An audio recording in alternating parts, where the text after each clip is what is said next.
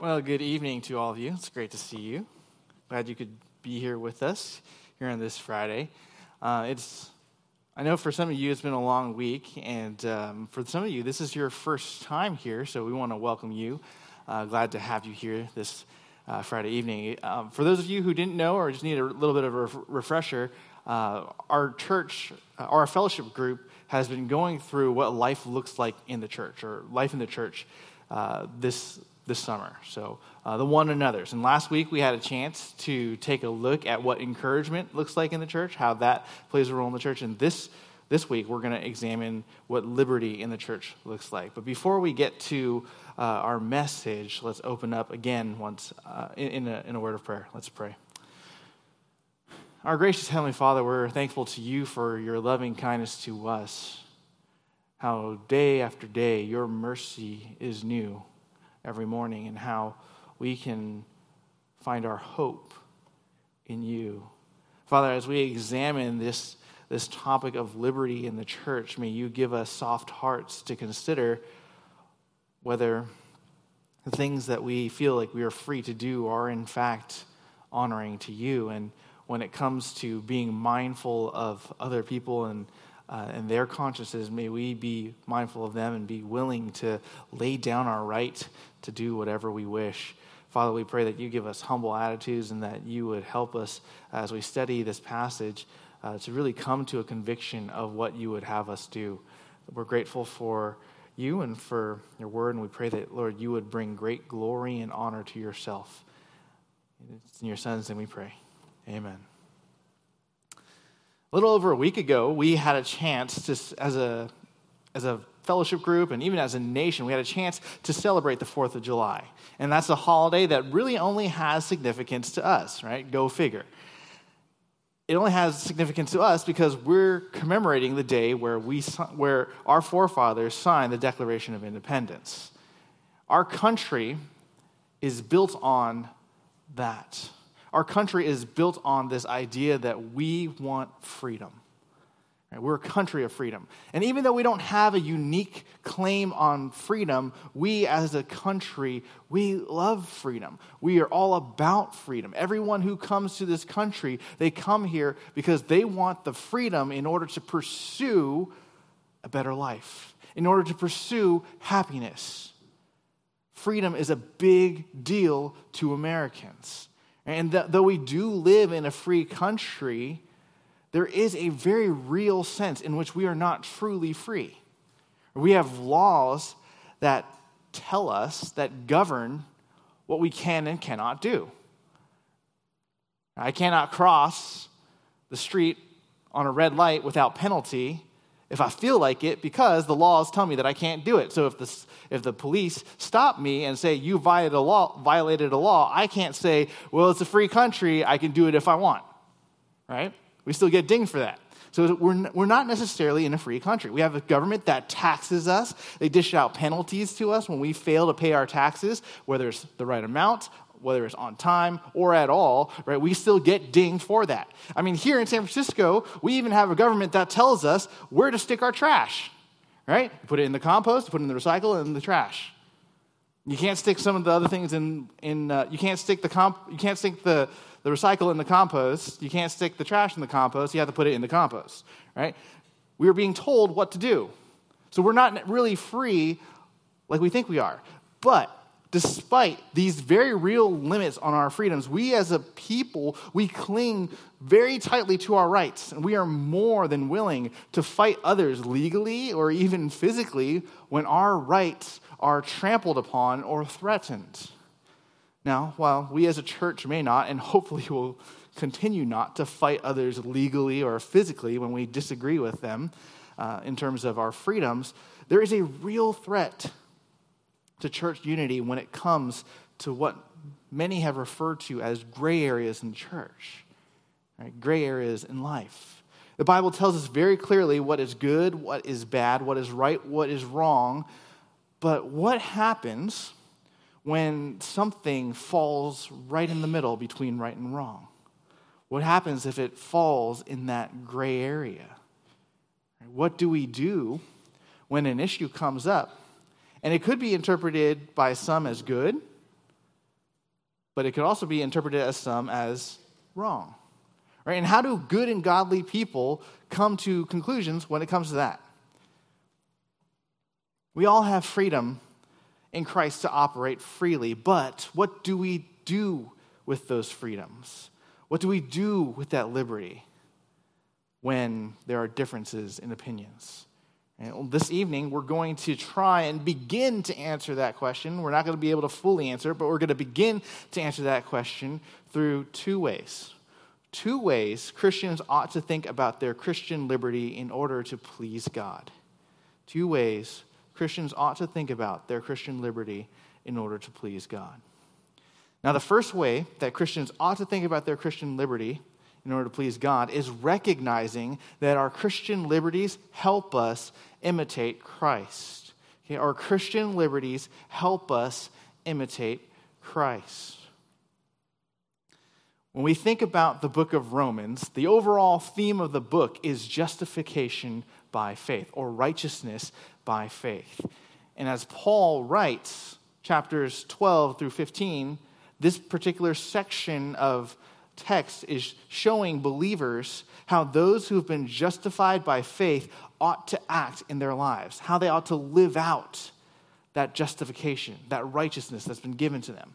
Romans 14, the chapter right before this one, shows us this particularly by calling those who are, quote unquote, stronger in the faith to show care for those who are, quote unquote, weaker or younger in the faith. And the only reasons why I put quote unquotes on stronger and weak is because it's not necessarily saying that because you're young, you're weak, or because you're old, you're strong.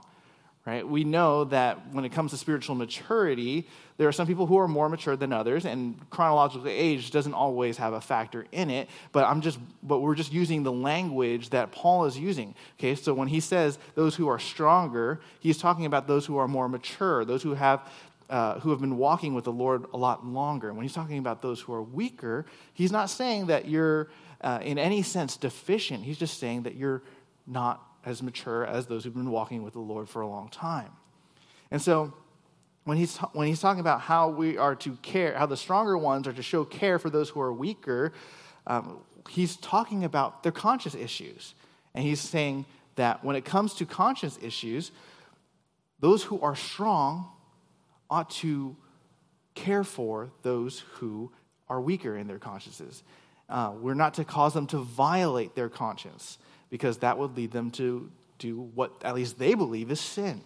And so as a result, Paul calls for the Romans to be mindful of their consciences and be willing not to be a stumbling block to other believers. And that brings us to verse 1 of chapter 15. Okay, and Paul says here, "Now we who are strong ought to bear the weaknesses of those without strength and not just please ourselves." So Paul, he continues his instructions to stronger believers to help them understand how they might use their Christian liberties or freedoms in order to care for their brothers and sisters. And he begins by saying, "Now we who are strong."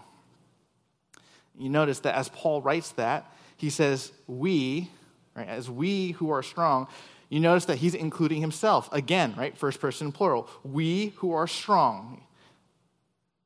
That means that Paul considers himself strong. And you're probably thinking, yeah, of course, Paul is strong, right? He's an apostle. Why wouldn't he be strong in his faith? Why wouldn't he be strong in his Bible knowledge? Right? We're expecting that of him as an apostle. But when you look at what he is asking for those who are stronger in the faith to do, you're going to see that there is a great humility in what he's calling for all who are more mature in the faith to do when it comes to the practice of their liberty. All right, so what are we to do?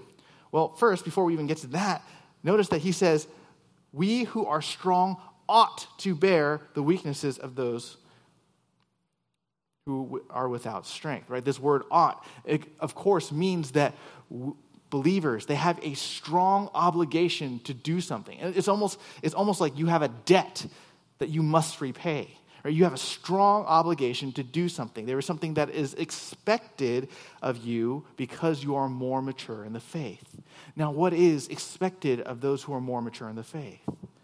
Well, we are to bear the weaknesses of those without strength. For some, this could mean that if we're strong, if we're going to only bear with the weaknesses of those without strength, that we are simply to just tolerate them, tolerate the weaknesses of those who are without strength. You know, in our modern use of language, the idea of bearing with something means to endure, right? It means to have patience. You know, when I jokingly say, thank you for bearing with me all these years and listening to my terrible sermons, I'm not saying that I'm not saying that it's been joyful for you, right? It probably hasn't been joyful for you. Instead, you've been patient with me, right? Kind towards me, willing to endure the terribleness of my preaching. And it's the same thing when it comes to bearing with other people, right? We bear with those who are often unlovable or annoying to us, right? It's this idea of, I'm simply going to tolerate you, and then after I don't have to tolerate you, I'm just going to give what you deserve. Right? There's a sense of end to that. But this is not at all the sense that Paul has when he says that we are to bear the weaknesses of those without strength. He's not saying, I only want you to tolerate one another. I only want you to endure, and then once you finish that obligation, you're released. Right? He's not talking about a mere toleration. Turn with me to Galatians 6:2. Galatians 6:2.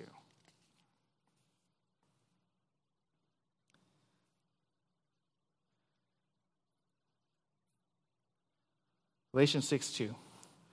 It says here, bear one another's burdens, right? There's that word bear again. And thereby fulfill the law of Christ. For if anyone thinks he is something when he is nothing, he deceives himself. When Paul says, bear one another's burdens and thereby fulfill the law of Christ, and then he puts this in the context of thinking too highly of yourself, he's saying, he's telling believers that they're not to tolerate one another's burdens. He's calling for them to take on the burdens of another, to take on the other people's burdens, to lovingly assume those burdens and help them with those burdens, right? If you want to think about our Lord and Savior, when he was on his way to Calvary, they grabbed someone from the crowd to help him carry that cross because he couldn't carry it anymore. He didn't have any more strength. So they took that guy Simon, not the Simon that you think of, but they took another guy named Simon, right? And they had him bear the cross for Jesus. Or you think about it this way. Jesus, when he was on the cross, when he was being crucified on the cross for you, for me, right? He bore the weight of punishment for all of our sins upon himself. That is not mere toleration. He assumed, he took on for himself everything that we deserved. And so what Paul is calling for these believers to do is he's saying, for those of us who are strong, he says, you help carry those weaknesses that these younger believers, these less mature believers have. And this doesn't necessarily mean that if you're more spiritually mature, that you have to adopt or take on the conscious issues of those who are weaker. You don't have to conform your convictions towards theirs necessarily. You don't have to take that on and use that as your own forever. And what it does mean is that if a weaker brother or sister has a conscious issue, and you're aware of that you're not critical of them. You're not condescending towards them, but you offer respect and consideration for practices you don't agree on. You don't jokingly tell them, oh, you still hold to that view, do you? Well, okay. And then just kind of like condescend to them in that way. Or you don't do that. You respect them. You care for them. The fact that we are to respect and consider the weaknesses of those who have weaker consciences or weaker convictions is seen at the end of the verse where it says that we are not just to please ourselves. There's a temptation for those of us who are more firm in our convictions to bear with the conscience issues of another only for a short time, essentially adopting the attitude of, I'll tolerate you and your conscience for now. I'll tolerate you and your conviction for now, but I'm not going to bear with it forever. Right? I'm going to teach you why you shouldn't be bugged by this thing so that I can get back to doing what I know I'm free to do. Sometimes we may feel like we don't want to put up with being mindful of others for too long. So we just try and teach them. We try and persuade them. We give them articles through Messenger or email, and we're trying to say, you see, I'm right. John Piper agrees with me. John MacArthur agrees with me. Your conscience issue is nothing. Stop being so weak. It's easy to adopt that attitude because more often than not, we want to do what we want to do. We don't want someone looking over our shoulder saying, hey, you're driving 5 miles over the speed limit. Speed limit says 60. You're going 65. You shouldn't be doing that. Right? We don't want people to tell us what to do. We would rather be free to do what we want to do. And so we tell people, get off my back. I'm free to do it. And here's all the scriptures that I have read and studied that allow for me to do the thing that I want to do. And so sometimes we feel like that is the better option. That's the better course of action.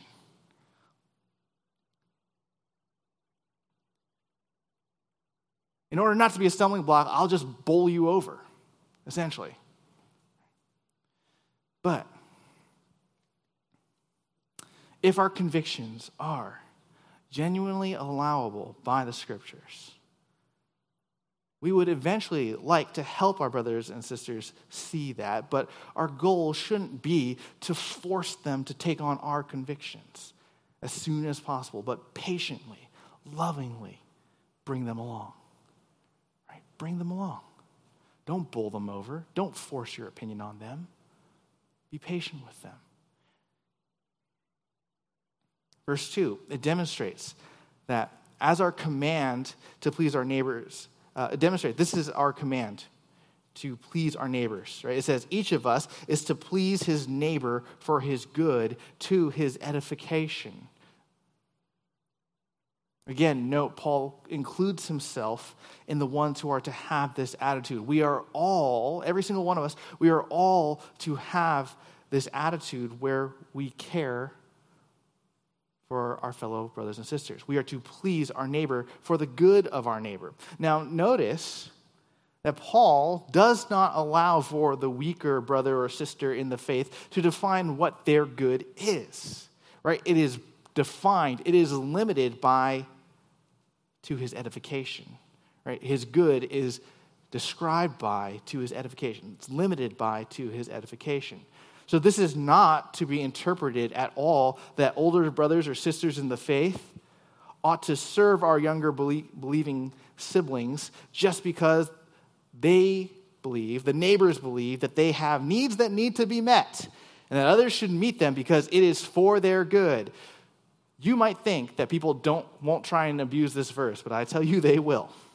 And I don't necessarily want this to be interpreted as we don't want for you to have the responsibility to lovingly and sacrificially serve one another, but I want to point out the fact that our responsibility to please our neighbor for his or her good is not a blanket command that allows for younger believers to take advantage of those who are mature and say, I need you to do me a favor. I need you to take care of this or that for me because it's for my good that you do that. Right? Can you do my chores for me because I'm too busy? So can you do that because it's for my good? That's just being lazy. Right? That's just being lazy. So I don't want anyone to abuse this verse and say to another, Paul says each of us is to please our neighbor. So in order for you to do what he says and please me, I need you to do this or that for me. Okay? That's not at all what this verse is saying. Yes, we are to love one another. We are to serve one another. And if you do realize that your roommate or your sibling or your parents are struggling with something that is their responsibility and you come and do it for them so they don't have to do it, that's just out of the kindness of your heart, right? That's a good thing, but that is not necessarily for their good, for their edification, okay? It's not the same thing. Paul specifically limits this idea of pleasing our neighbor for their good to giving preference to someone's conscience so we can build them up towards Christ's likeness. Our ultimate goal in caring for younger believers or believers with sensitive consciences, is for them to be edified, for them to be built up in the faith, so that one day they can be strong as well. Lord willing, they would eventually come to have the same convictions as you, but that's not necessarily the case, right? Sometimes we will land on the same convictions, but other times our convictions won't match. And that's okay. Right? Because the thing that we want for every single one of you, the thing that God wants for every single one of you, is that whatever you hold as a conviction is born out of the Scriptures, that it comes from the Scriptures. Whatever your philosophy might be, whatever your conviction might be in terms of what we do and how we do it, that it should come from the Scriptures. That you should be able to go book, chapter, verse, and show people, this is why I believe what I believe.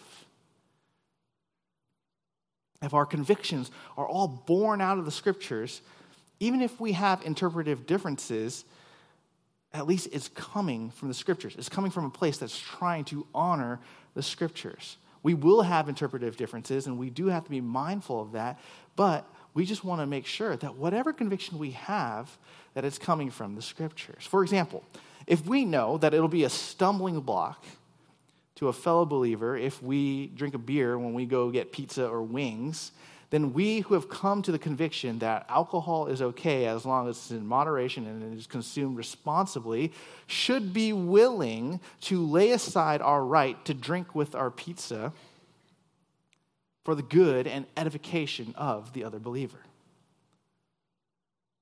We should be willing to lay aside that right. You have the freedom to do that, right? Drinking is not a sin. Being drunk is. You've heard me use this example before. And so you have the right, right? You have the right to lay aside your liberty for the one who believes that it is sin for you to do so. Right? You have the right to lay it aside. Or say this: we have a difference in opinions as to whether it is acceptable before the Lord to listen to secular music. Right? There are some people out there who believe that the only music that you can listen to is Christian music. And some people will even limit that and say, you can only listen to hymns. All this modern Christian music, oh, it's of the devil. Right? If someone has the conviction that secular music is okay to listen to, and they're driving, right, and they're driving someone who believes that it is not right for us to listen to secular music because it could put dishonoring thoughts in our minds, which is not wrong, to be honest, then the one driving should be willing to lay aside their right to play their music, to uphold their own conviction, to please his or her passenger for that passenger's good, for their edification, so that you are not a stumbling block. Rather than say, well, it's my car, so you can either deal with it, you can find another ride. Adopting an attitude that is willing to please our neighbors, it is difficult. Because many of us, who have formed our convictions one way or another, most likely have put some thought through our beliefs on the matter, right? We most likely have our convictions for a reason, because we've prayed through it, we've thought through it. And to lay it aside for someone else, to have respect for someone else's view, it can be difficult because we feel that we're in the right. And Paul, he acknowledges that this can be the case, that it can be hard to lay down your right to do something. And so he uses Jesus as an example of why we should still give preference and respect, even if we don't feel like it. Verse 3, for even Christ did not please himself, but as it is written, the reproaches of those who reproached you fell on me. For whatever was written in earlier times was written for our instruction, so that through perseverance and the encouragement of the Scriptures, we might have hope. Paul, he goes back to Jesus and he says, look at our Savior, brothers and sisters. Look at our Savior, our Lord and Savior, Jesus Christ. Even though he was God, he did not please himself or act in self-preservation, but instead chose to bear the insults that wicked men had for God upon himself. He chose to go on that cross to bear all of your sins on himself. All in order to accomplish God's plans. Right? Look at Christ's example.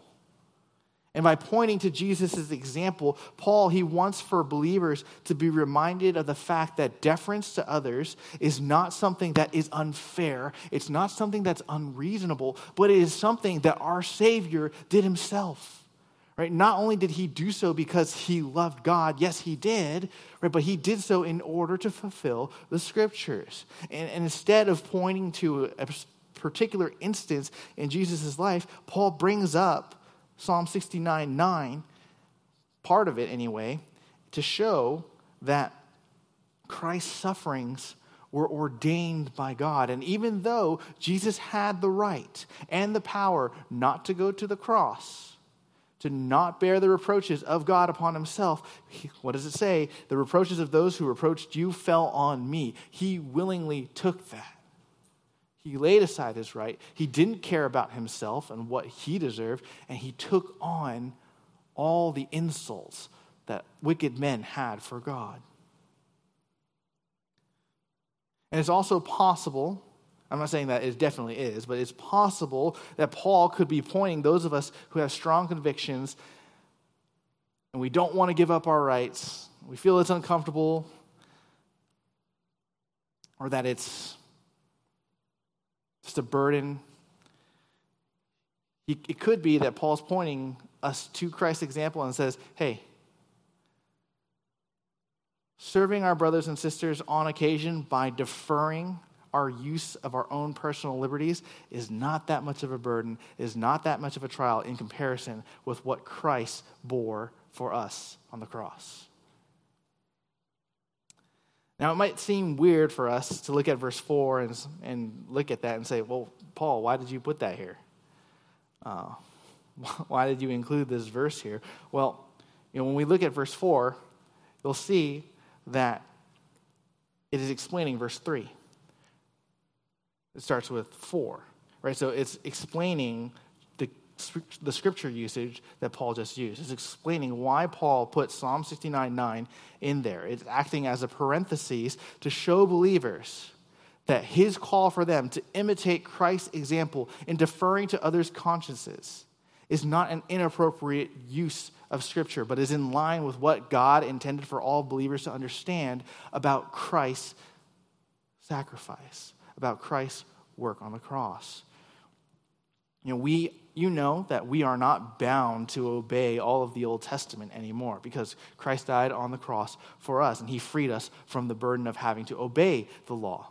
But the Old Testament is still useful in helping us learn how to grow to be more like Christ as we wait to go home to be with God. God gave us the Old Testament so that we might have hope. The instructions from the scriptures, it allows for us to persevere and to be encouraged from the scriptures in this life, and that all fuels the hope that we have in God. So as we think about how we are to come alongside and bear the weaknesses of those who have a weaker conscience so that we can imitate Christ in our care for one another, we do have to be careful to consider whether our convictions are in fact honoring to God. Paul, when he's writing to these Roman believers, he's assuming that a good number of them are mature, that they have solid convictions based off of the scriptures. But it would be good for us to examine our convictions to make sure that they are right before the Lord too. How did you come to your convictions? Are your convictions actually based off of scripture, or is it just based off of, it's not hurting anybody, so why can't I do it? I don't have time to list out all the different things that we can have differences on in terms of gray areas, but take some time to think about why you do what you do. Would Jesus be pleased with how you go about living your life? Would he be pleased with the things that you do at home, with the things that you do on the road, with the things that you do in public? Would he be pleased with that? Would he be pleased with the attitude that you have towards one another? Are your convictions shaped by the scriptures, or are you just doing stuff for the sake of doing stuff? It is possible that your convictions or lack thereof is just a covering for sin. It's on the TV anyway. It's on free broadcast anyway, so why shouldn't I stream it?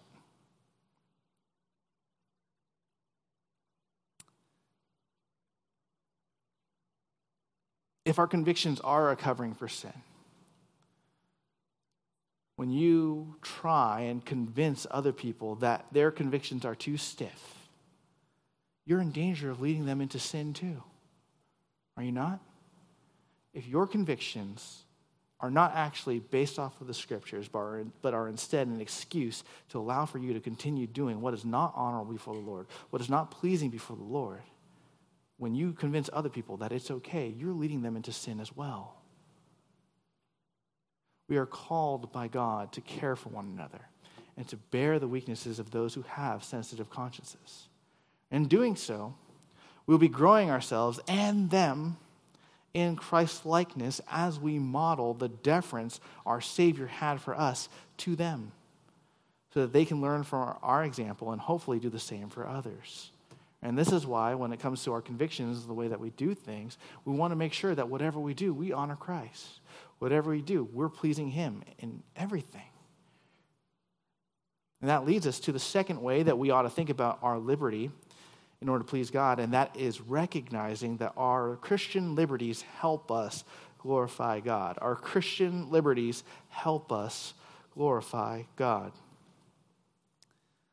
So after explaining how mature believers can care for those who don't share in their convictions, Paul breaks out in a prayer wish, a prayer for all of the Roman believers that he writes to. And he prays, verse 5, "Now may the God who gives perseverance and encouragement grant you to be of the same mind with one another according to Christ Jesus, so that with one accord you may with one voice glorify the God and Father of our Lord Jesus Christ."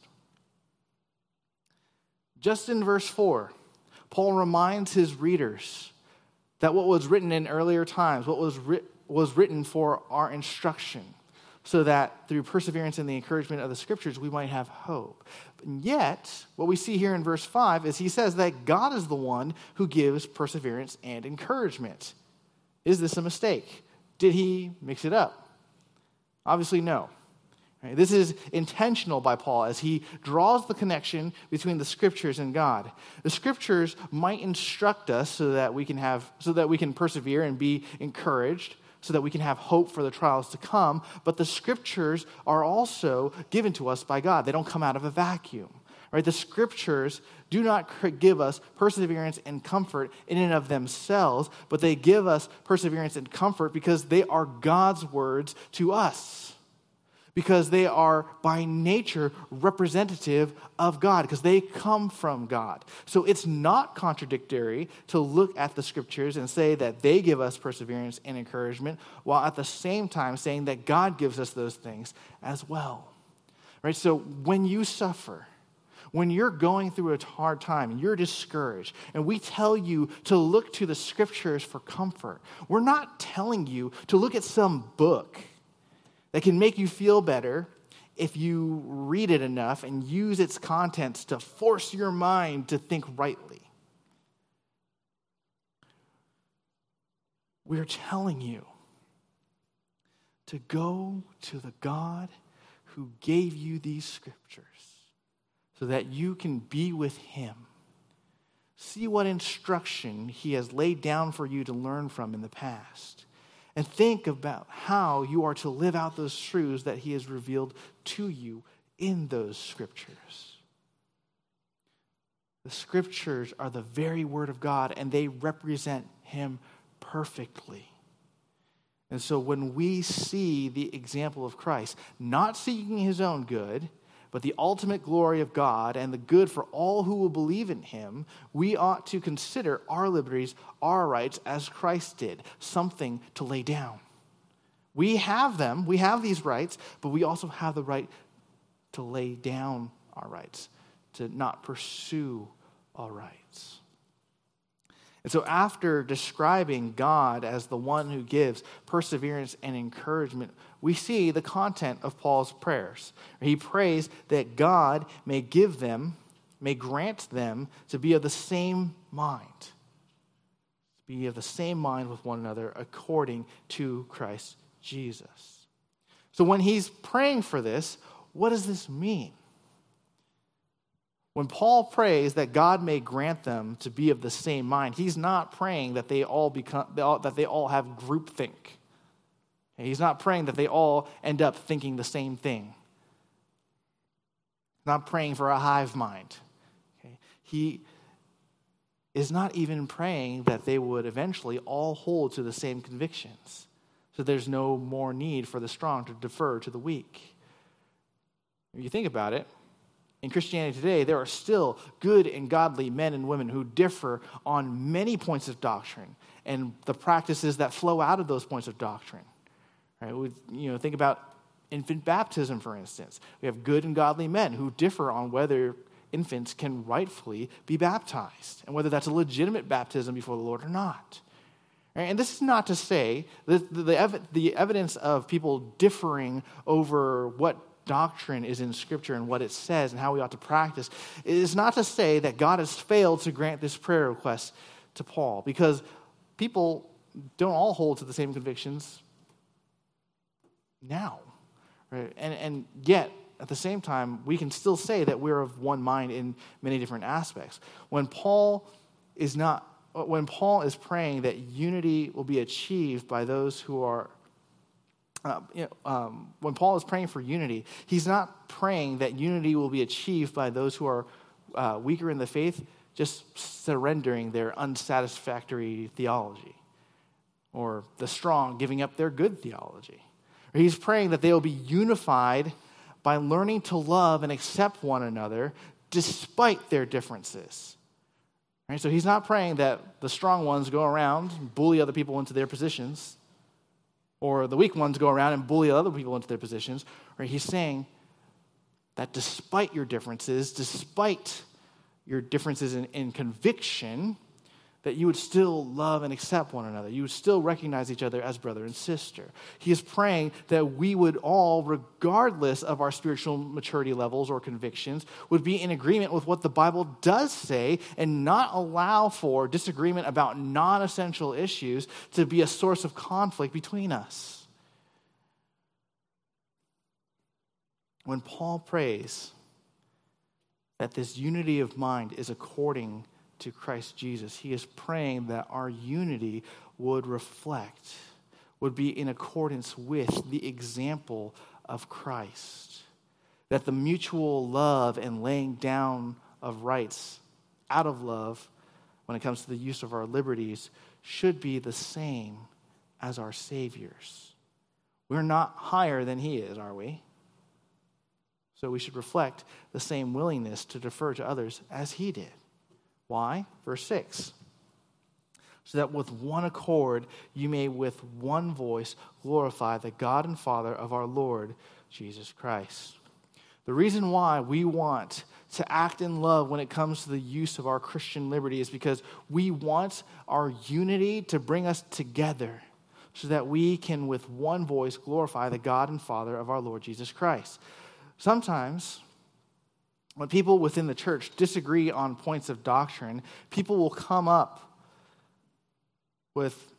come into these arguments about doctrine or practice and say that those who are fighting over doctrine are causing division in the church and that we shouldn't fight.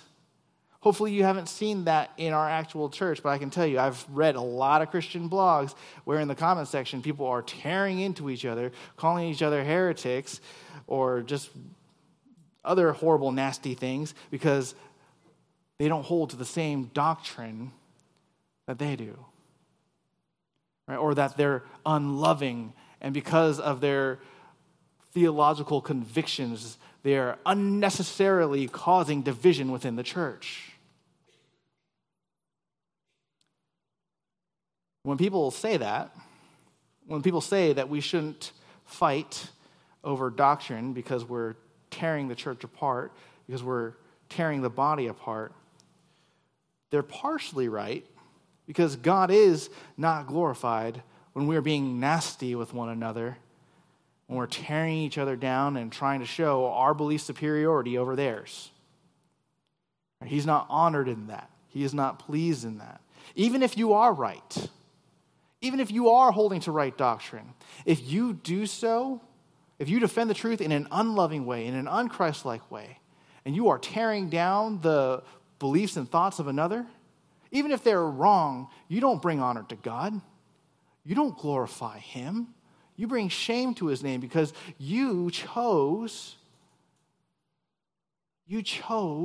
to sinfully assert truth over someone as a weapon. God is not honored in that. Yes, you may be right, but you've done so in sin. And it is good for us not to fight. It is good for us not to fight, but there are times where disagreement over doctrine is important because we are fighting for an accurate view of what the scriptures teach, and we're fighting to be most consistent with what God says and who God says he is. Right? And despite that, despite the necessity at times to sit down and try to come to an agreement as to what the scriptures say, despite the necessity that we might need to fight for that, the reason why it is good for us to be unified and not fight is because we as the body, despite our differences, show what the gospel can do when people of different ethnicities, social backgrounds, maturity levels, etc., come together to worship God and glorify him. God's greatness and goodness is put on full display when we are willing to lay aside our Christian liberties for the sake of our brothers and sisters, because it shows that not even our differences are enough to keep us from being the family of God to one another. Right? That God's salvation is strong enough to bring those with different convictions together and unify them around Christ's death and resurrection. That is what brings God great glory and honor. Not only among those who are in the church, but also among those in the world who see how different we can be on the outside, but unified because of our faith in Christ. Of course, as much as I say that, right, we do have to be careful and discerning when it comes to this idea that we want to focus on the gospel and not worry about non-essential issues, because that can lead us into trouble. It can especially lead us into trouble when we are partnering with other believers who say, well, what we have in common together is the gospel, so forget the other doctrines. The gospel is the most important thing. Let's work together for evangelistic purposes to bring people to Christ. That is sometimes okay, but it can be dangerous as well. It can be dangerous as well, because if we're partnering with professing believers who have drastically different doctrines than we do, it can be a very confusing message for others. And for example, we want to be discerning about partnering together for gospel purposes with people who don't believe in the authority of Scripture the way that we do, because the Scriptures are not their guide for what they believe. As a result, the way that they think about God is not always going to be in line with what God has revealed about himself in the Scriptures, thus making him a God of their own imagination or invention rather than the God of the Bible.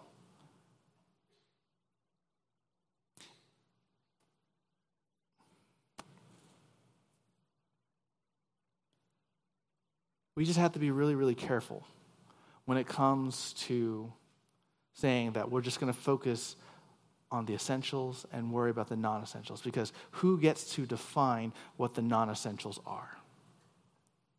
And that's the question that we have to ask. Right? Who gets to define what the non-essentials are?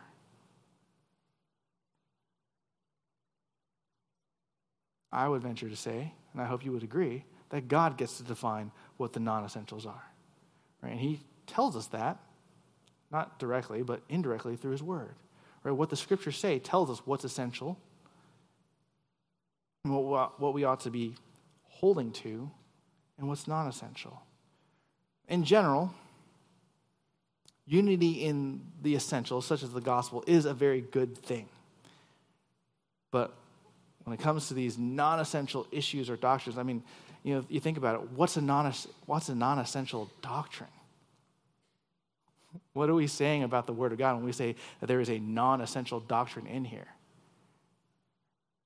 It's like saying, well, you can read every part of the Bible. Every part of the Bible is good for you and is profitable for you in your growth in Christ, except for Leviticus, because that's boring. We don't say that. We wouldn't hold to that. Right? So we have to be careful when it comes to what's a non-essential doctrine. Now, granted, I understand what people mean when they say there's non-essential doctrines, and there are things that are just not worth dying for, not worth losing friendships for, or not worth losing friendships over. But we have to be very, very careful when it comes to that, because sometimes what people will say is, what's not essential? What's not essential is the end times. We don't really know what that is anyway. It's really hard. There's a lot of visions. Who cares about the end times? All we know is that we're going to be with Christ. It's going to be good. Non-essential doctrine. Let's just focus on the gospel. I will tell you that your hope is tied to what you believe will be coming in the future. Right? Your hope is tied to what God says about himself in the future. If there's no hope for Israel, if God can willingly just cast aside his chosen people and then say, oh, well, the church believes in me, so I'll take on the church, and that Israel showing up in Revelation is not Israel itself, but just the Israel of God, the church, then you and I ought not to have any comfort whatsoever that God would not reject us when we sin. There's no hope in that. Because when we play fast and loose with what the text says, what's to say that God will be tired of us and then choose to have a new Israel that will follow after him and please him and do everything that we want, that we can't? So when we talk about these non-essentials, we have to be really, really careful. The practice of our Christian liberties, or laying aside our rights to practice our Christian liberty, it can help us glorify God because we demonstrate humility not only in our desire to be like Christ, but also the amazing power of God to save for himself peoples from every tribe, tongue, and nation through the Gospels. It shows that though we have our liberties, the practice of our liberties is not as important as showing one another Christ in the way that we relate to one another. It shows people that though it may have seemed that a lot of Christians are all about themselves and what they can get out of a relationship with Jesus Christ, the most important relationship that believers have and should prioritize is their relationship with Christ. That Christ is far more important to believers than our own ability to practice our freedoms. We've spent this whole night talking about our Christian freedoms and how that affects body life. And rightly so. Rightly so, because that's what Paul puts in here. Right? His limit and scope is about how we interact with one another in the body. But have you also ever thought about how your use of Christian liberty can affect non-believers as well? Right? Like it or not, there is a certain stereotype of what a Christian looks like in the media. While it can be good to bust those stereotypes from time to time, we as believers, we really need to stop and think about whether it's actually worth the free and independent use of our liberty if it might be a stumbling block to someone else. Now, there are some in our theological camp who believe that we are free in Christ to smoke cigars and drink beers with unbelievers, where believers are, so that we can have opportunities to reach them for the gospel. And while it may be true that you could probably share the gospel with someone you normally wouldn't if you went into a bar, you meet them where they're at, I do think that we ought to exercise a little more caution when it comes to our witness. Some will look at practicing our liberty, and instead of being impressed of how free we are to practice our faith and still enjoy a drink or a smoke, will look at us and they'll sneer because they found another example of a hypocrite who says that they love Jesus, but they do the exact same thing that they do. Right? Not every unbeliever thinks that they're good people. Some of them do know that they are not good people, that they are sinners before God. And if they look at you enjoying your freedom, they won't necessarily be like, wow, Christians can do that? I want to be a Christian. They might look at that and say, you're just like me. Why should I believe anything you have to say? Because you act just like me. Granted, they might not know you. Right? And you can argue that they're just being judgmental. But I think we ought to be mindful of the potential of being stumbling blocks and just limit our freedom to practice our liberties so as not to be that stumbling block to either believer or unbeliever, because ultimately what we want in the practice of our liberties is for God to be worshiped and glorified, not having the ability to do whatever we wish. Paul prays that we would be of the same mind when it comes to how we practice our Christian liberties so that we might glorify our God and Father who sent to us our Lord Jesus Christ. And he prays this prayer so that we would remember the most important thing to think about when it comes to the issues of conscience and Christian liberty is not whether we can do them, but whether we can glorify God in the way that we practice or don't practice our liberty. If we can say, yes, that we are glorifying God in the practice of our liberty, praise God. Right? Let's continue to practice our liberty so long as we continue to glorify him and are willing to give that liberty up around certain individuals if it becomes an issue for them. But if we cannot say yes,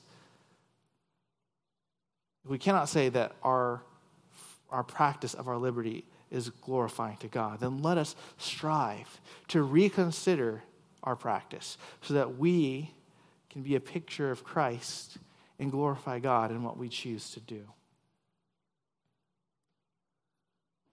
We're definitely privileged to live in this country where we're free to gather together as believers and worship whenever we want. We have an opportunity also, because of the freedoms afforded to us here in this country, to experience some of the best things that the world has to offer. While we celebrate our freedom and rejoice in it, we are reminded by Paul this evening that some of the Christian liberties we can enjoy in Christ is much like our freedoms in this country. We might have ample opportunity to be free, but there are some aspects of freedom that we cannot necessarily enjoy as we want to. While Paul doesn't prohibit the use of our Christian liberties, he does remind us that we are to be mindful of those among us who might have weaker consciences, weaker convictions than we do regarding what we can rightfully do without bringing shame to Christ. And as a result, we ought to reconsider the way that we exercise our liberties, being mindful of how the way we approach those liberties help us imitate Christ, and it helps us glorify God. When we say that our Christian liberties do not give us the right to do whatever we want, but gives us the right to lay down our rights, this is where that idea comes from. Right? It's not a platitude. It's not a concept that Christians made up to damper the fun of other Christians. Right? In our love for fellow believers and our love for God, we use the liberty that he gives us in order to bring him great glory. And even though it might be hard, may we strive to always use our liberties to bring him glory. Let's pray. Our Father, as we consider the liberties that we have in you, we realize that we are free in a lot of different ways in our Christian life.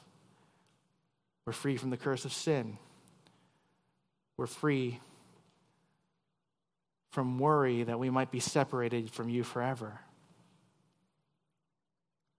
We're free to love one another, even if it means that we must lay down our own rights and our own desires. And Father, as we consider this harder aspect of our freedom, we pray that, Lord, you would help us to have eyes to see, to have eyes that are mindful of how perhaps the use of our liberty can affect others. We pray that you give us soft hearts for one another, that we would not look down upon those who have weaker consciences, and that we would consider them more than ourselves, and that we would choose for their edification to do other things rather than what we are rightfully free to do if it is a stumbling block. Father, we do pray that you help us to examine the way that we live our lives. Help us to be humble and truthful and honest when it comes to the way that we evaluate how we live in our lives, how we operate in our day-to-day. And Lord, if there's anything that we do that dishonors you, we pray that you would help us just to do what is right. To choose, rather than to say, I'm free, don't worry about it. Rather say, I'm free to do what pleases God, and I'd rather do that than to participate in things that would embarrass Jesus if he were here. Father, we pray that you would help us just to desire, first and foremost, your glory and your honor in the way that we use our liberty. Thank you for your precious word. May we seek to live by it and honor it in everything. It's in your Son's name we pray. Amen.